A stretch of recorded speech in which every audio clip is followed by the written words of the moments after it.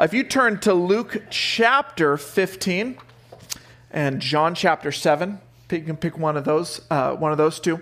Today, I at the start of the year, the last time we were here, we kind of come up right around the 4th of July, and I think we were here last 4th of July and I led worship on the Sunday where the governor said that we're not allowed to sing anymore. So that was fun. That was something that happened, and that's one we'll never forget.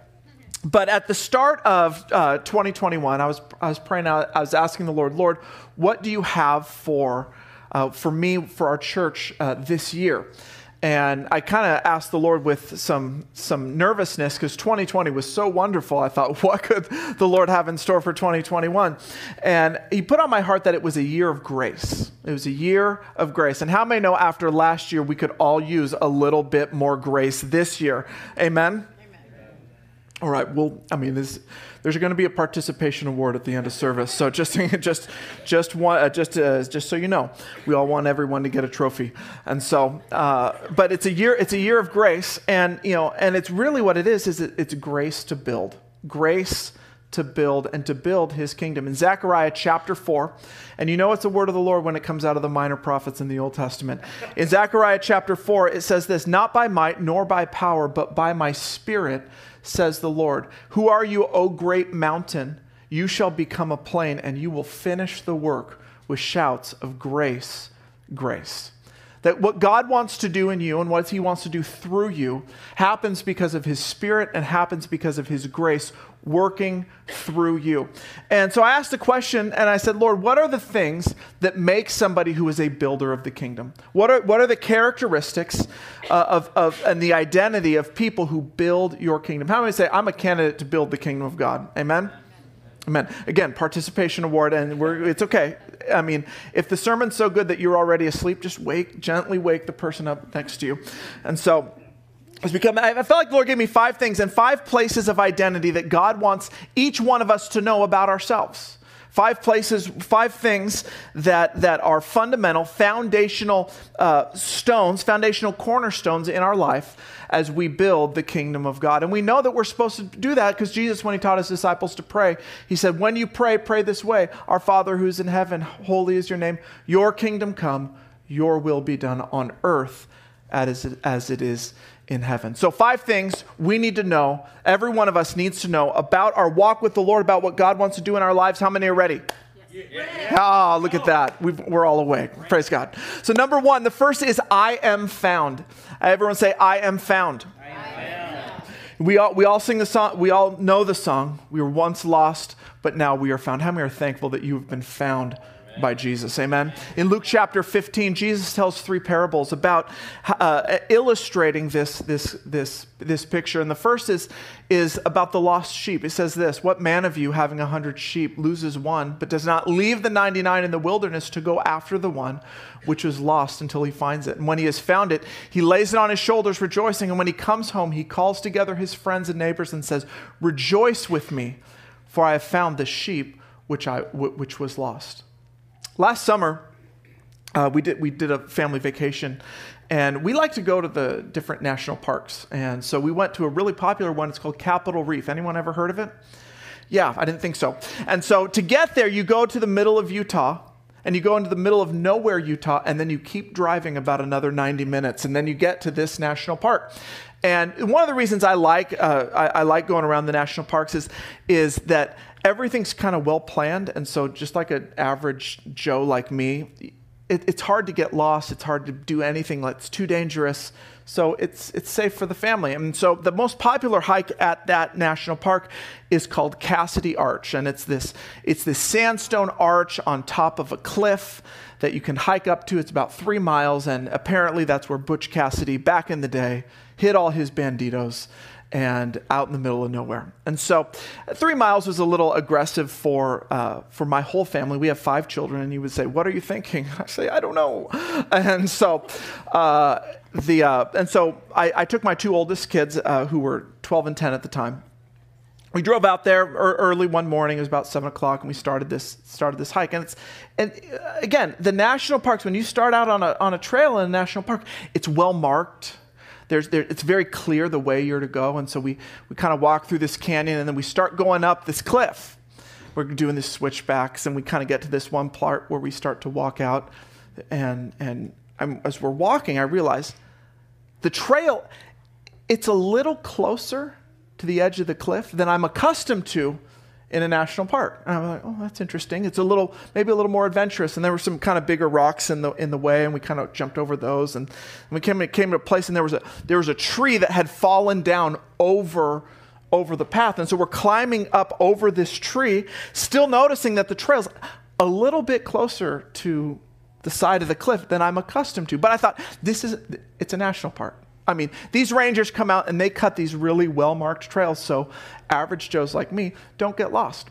And so we keep going over there, and my kids are saying, Dad, I don't think this is the right way. I said, I'm like a walking GPS. I've never been lost in my life. And I just trust me. We are in a well-marked trail in a national park. There's nothing to worry about. And so we came to the end of this trail, and the trail ended right at the end of the cliff. And the sandstone arch was nowhere to be found. And I turned to my kids and I say, guys, I think we're lost. I think we're lost. And the reality is it took me about 45 minutes to realize that we had wandered off the trail. We had been lost that entire 45 minutes, but you're not found until you recognize that you're lost. And here we are, spoiler alert, we made it back alive. And so, thank the Lord. And so, but there comes a point in each one of our lives, and that this first place is that to be found by Jesus, we have to recognize that we need to be found by him. And he is so faithful to search after our hearts. He's so faithful to go after us. And in fact, in that passage in Luke 15, he leaves the 99 to go after the one. And that shows the inherent value of you, that he searches after and pushes after to find you. You are worth the effort. And when he comes and he finds you, it's such a beautiful picture of the good shepherd who takes that sheep and puts it on his shoulders and brings him that sheep back into community. The Lord, how many know, he puts us on his shoulders and brings us into a place of safety and brings us into a place of foundness. We're no longer lost, but we're found. And how many are thankful for that? Amen. Well, I found a video that really illustrated just the beauty of the Good Shepherd who rescues us. And I'd like to play it now, and it will be up on the screen. There's no sound to this video, so I'll narrate it. And we see this shepherd boy who's found his sheep. And, the Lord finds us when we're in hard places. He finds this sheep, and look at that sheep. Oh, so happy, so free to run, and oh my, oh no. That's terrible. Let's see if they'll show that in slow motion right here. Yeah, there it is. That's like Friday night, and now it's Sunday. See, let's just watch it one more time. Here you're on a Sunday. Pastor James giving the message. You're feeling down, and you just leave church, and you're just ready to go for the week. Monday, Tuesday, Wednesday, Thursday. Oh no, there it is. How many can say that accurately describes your walk with the Lord at times, all right? How many know that the Lord is faithful to find us? He's faithful to rescue us out of that ditch, but the beauty of the gospel is he doesn't leave us there. How many are thankful for that? He doesn't leave us in that ditch. And so number one is I am found. Number two is I am healed. I am healed. God doesn't just find us to leave us in that broken state. God doesn't find us to leave us destitute on the side of the road. He brings us into a place of restoration. In Luke chapter 4, Jesus talks about what the essence of his ministry is going to be. In Luke 4, Jesus is just beginning his ministry. He's just come out of the wilderness, and he stands up in the synagogue on a I was going to say Sunday morning, but I'm pretty sure it wasn't Sunday. He's on the Sabbath day. And he pulls out the scroll out of Isaiah, and he reads this prophecy, Luke chapter 4, verse 17. He says this, and Jesus, picture this in your mind's eye.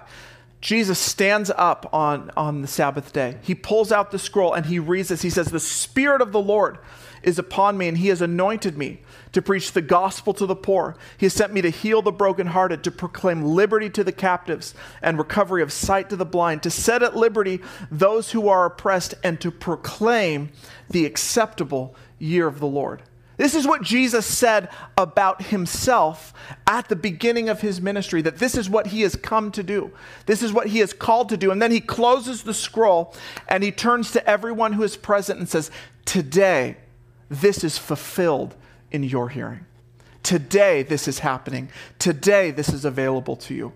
And what an incredible truth that not only was it true for the people listening to Jesus' voice 2,000 years ago, but it's true for us this very day. Today, all of that is fulfilled in your hearing. So Jesus promises that the gospel will go forth, and that as the gospel goes forth, the gospel is holistic. It transforms every aspect of our life. As you read through that list, he's preach the gospel to the poor, and that poor isn't monetarily poor. It's those who have never heard the word. And you may be here today and never have heard the word of the Lord today, never heard the message of the gospel. Today's your day to begin the first of these 5 steps to be found by Jesus Christ.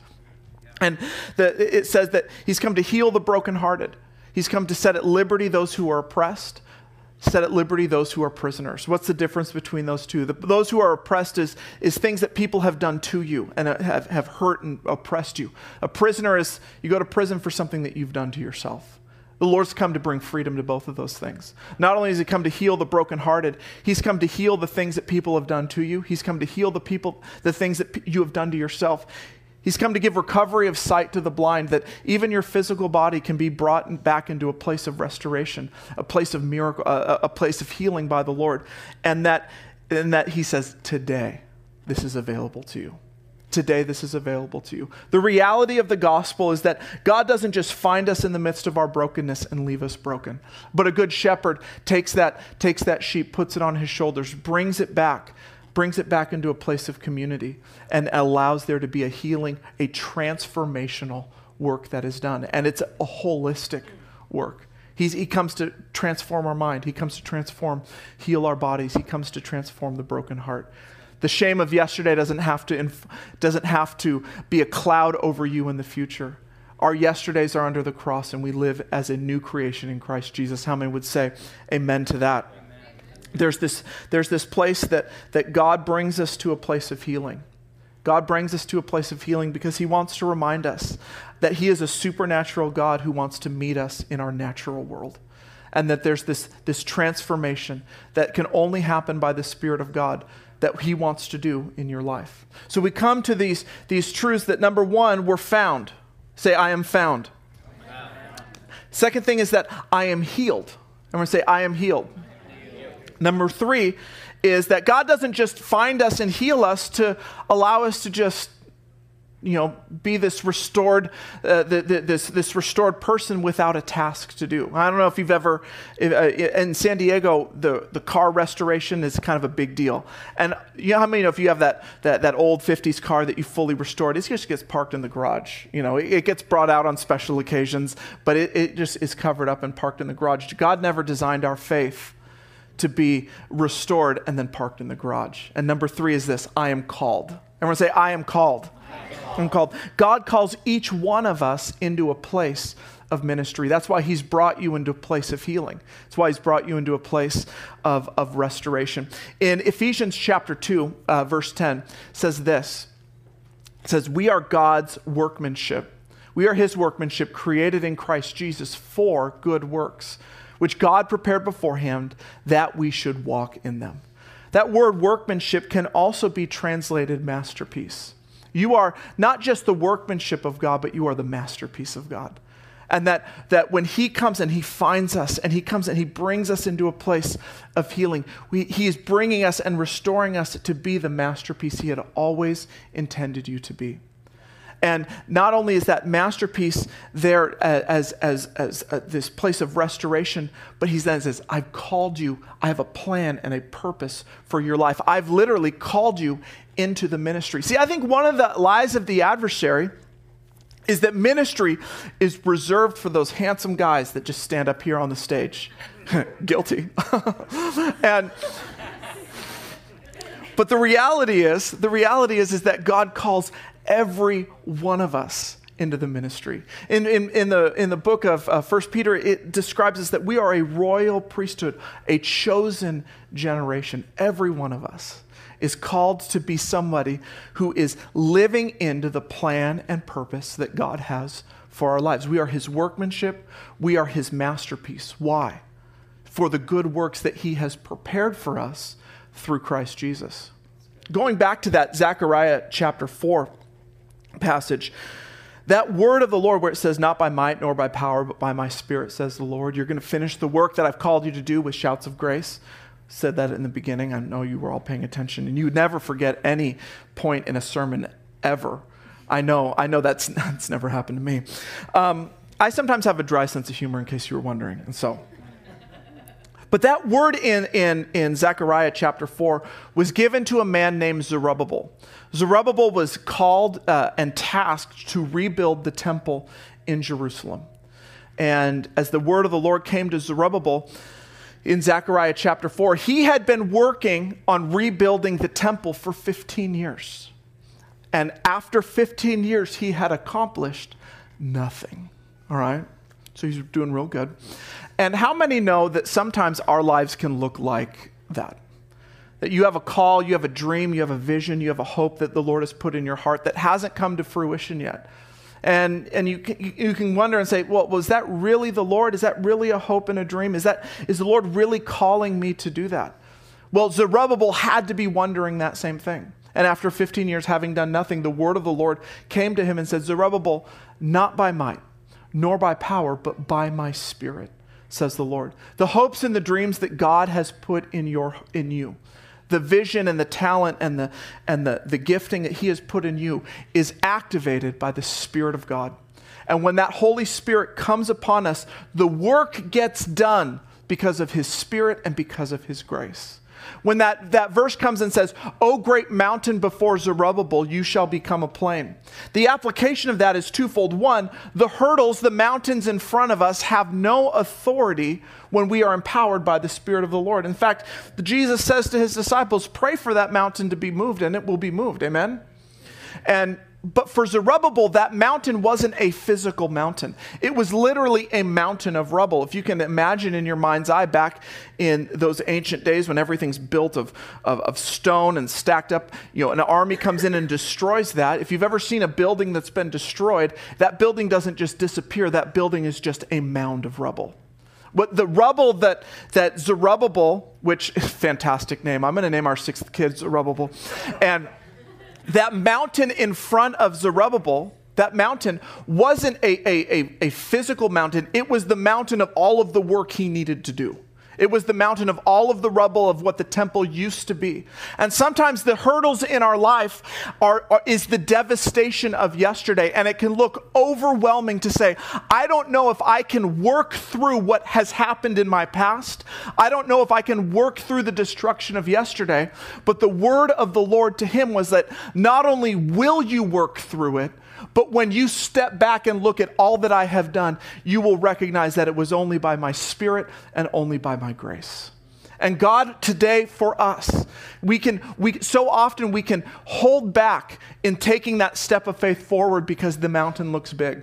And the Lord says, you begin to take one piece of that mountain and you put it where it belongs. Because you know that Zerubbabel rebuilt the temple with the rocks of the devastation of what was left behind.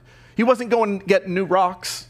He was rebuilding with the mess that was in front of him. And so it is with our lives that God rebuilds in us, using the hurts of yesterday to build up his kingdom in us today. So that he calls us into the ministry. He calls us to a place of activation, a place of faith to say, that hurdle in front of you does not inform your future. In fact, that hurdle in front of you will be built into what I call it to be. And it's only by his grace. How many would say amen to that? Amen. So we come to a place where we recognize that, one, we're found. We're no longer lost, but we're found. Number two, that not only are we found, but we are healed. Not only are we healed, but we're also called. calls us each into the ministry. And number 4, he doesn't just call us into the ministry to leave us without the resources to accomplish what he calls us to. And so number 4 is, I am blessed. Everyone say, I am blessed. I am blessed. How many like to be blessed? And we're blessed to be a blessing.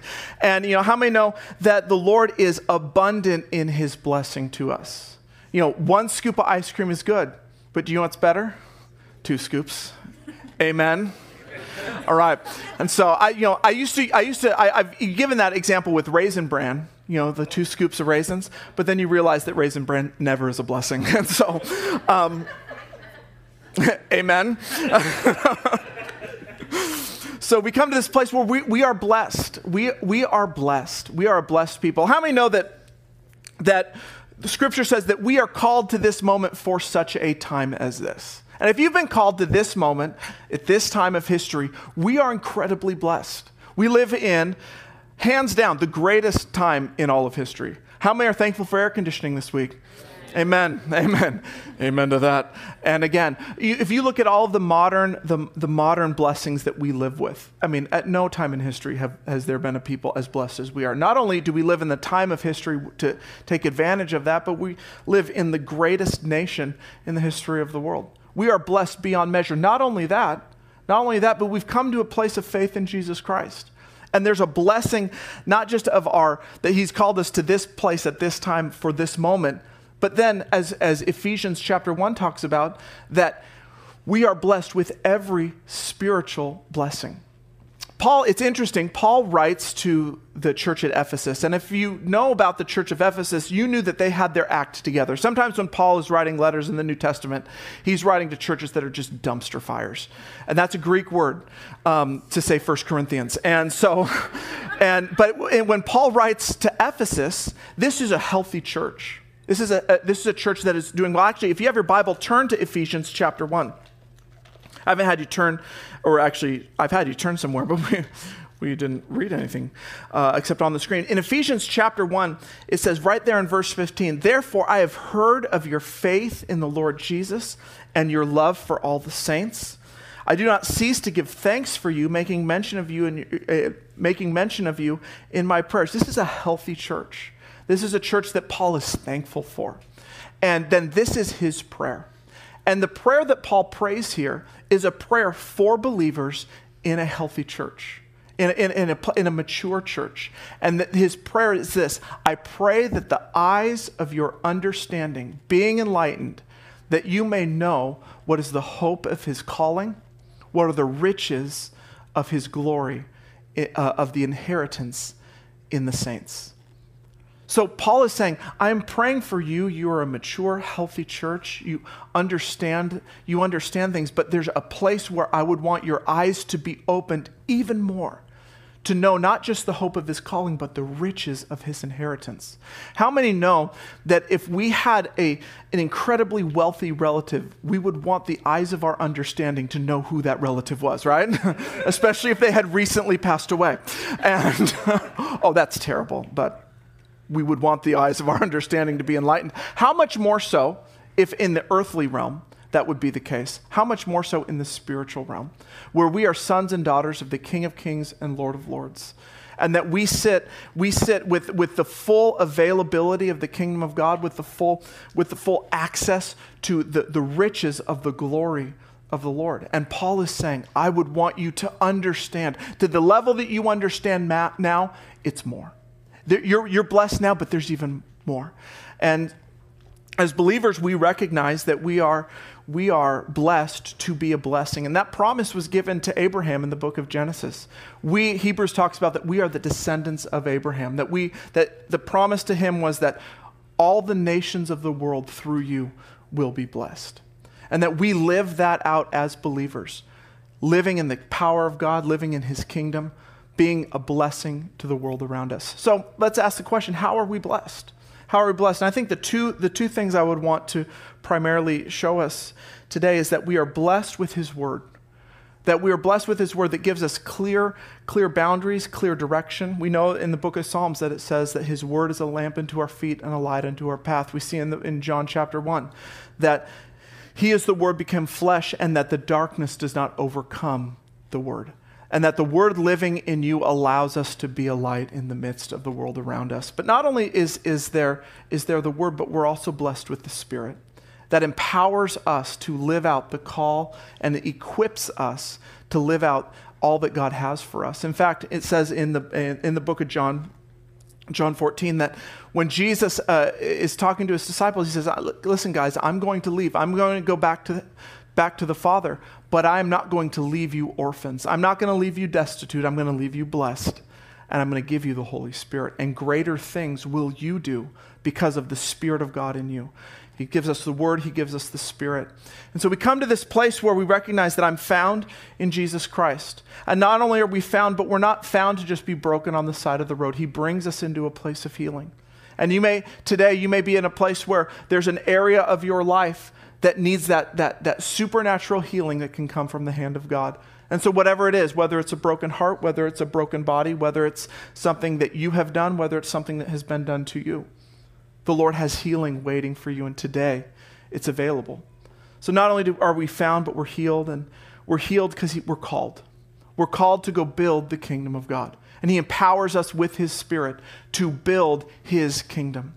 And number 4, not only are we called to build his kingdom, but every resource needed to build his kingdom is available to us. We are blessed with his Spirit. Number 5 is this, the 5th thing that I would want us to understand today is that I am revival. I am revival. It's in the book of John, chapter 7, where Jesus says this, "Let anyone who is thirsty come to me and drink. Whoever believes in me, as the scripture has said, rivers of living water will flow from within them."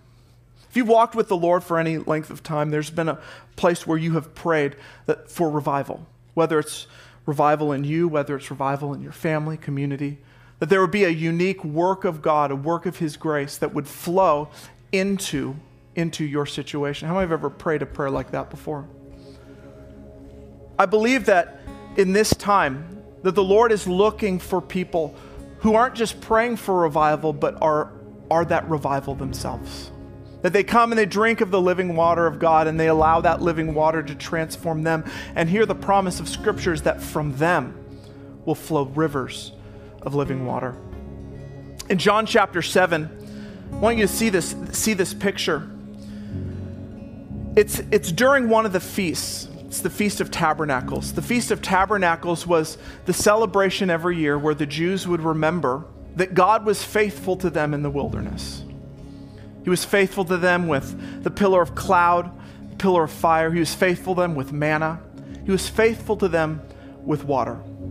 You may know the stories where Moses prayed for water to come from the rock and water flowed out. The story where they came to this river that was literally called Mara, which means bad water. They came to Lake Badwater, everyone's favorite vacation destination, and there was the miracle that made the bitter waters sweet.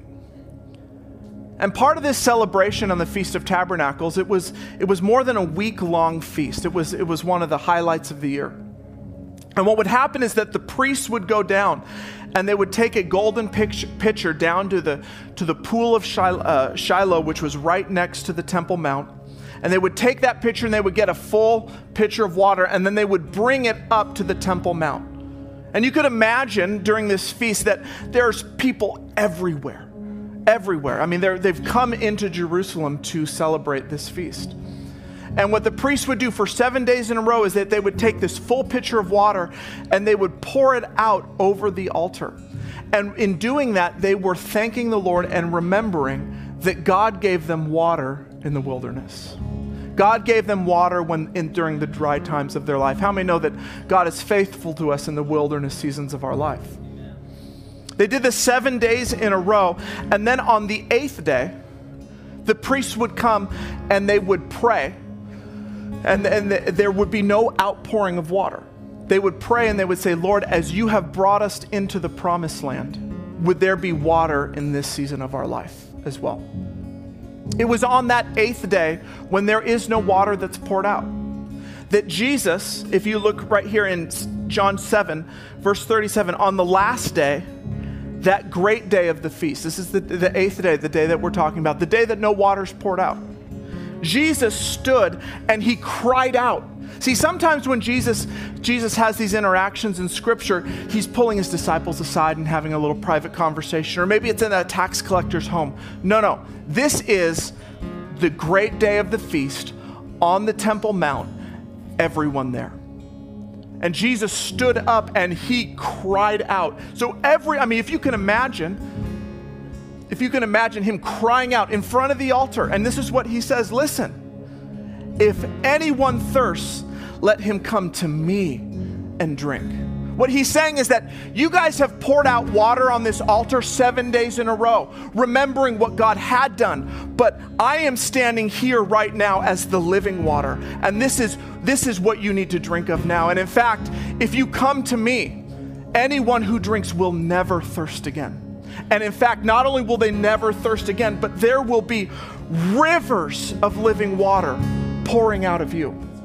And that this place is where Jesus is saying, listen, the prayers that you have been praying, I am the answer. I am the answer to the prayers that you have been praying.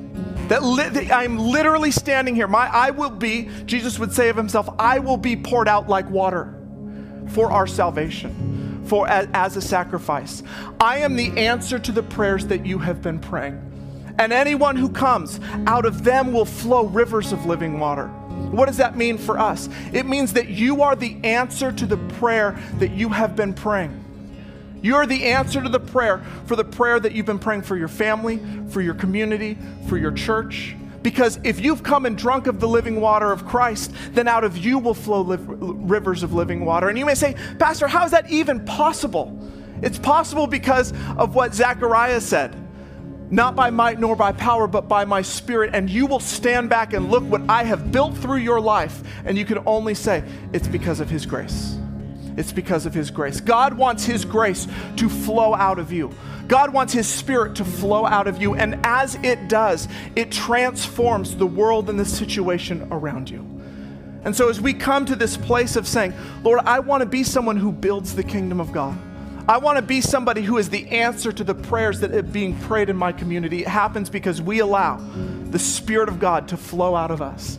It happens because we recognize that we were lost, but now we're found. We were broken and now we're healed. We had no purpose and now we're called. We lived as an orphan, but now we're blessed. And because of that, I can be the conduit of the flow of God into my community. How many would say, I'm a candidate for that today? Amen? Let's stand together. As you stand, I'd like to pray for us.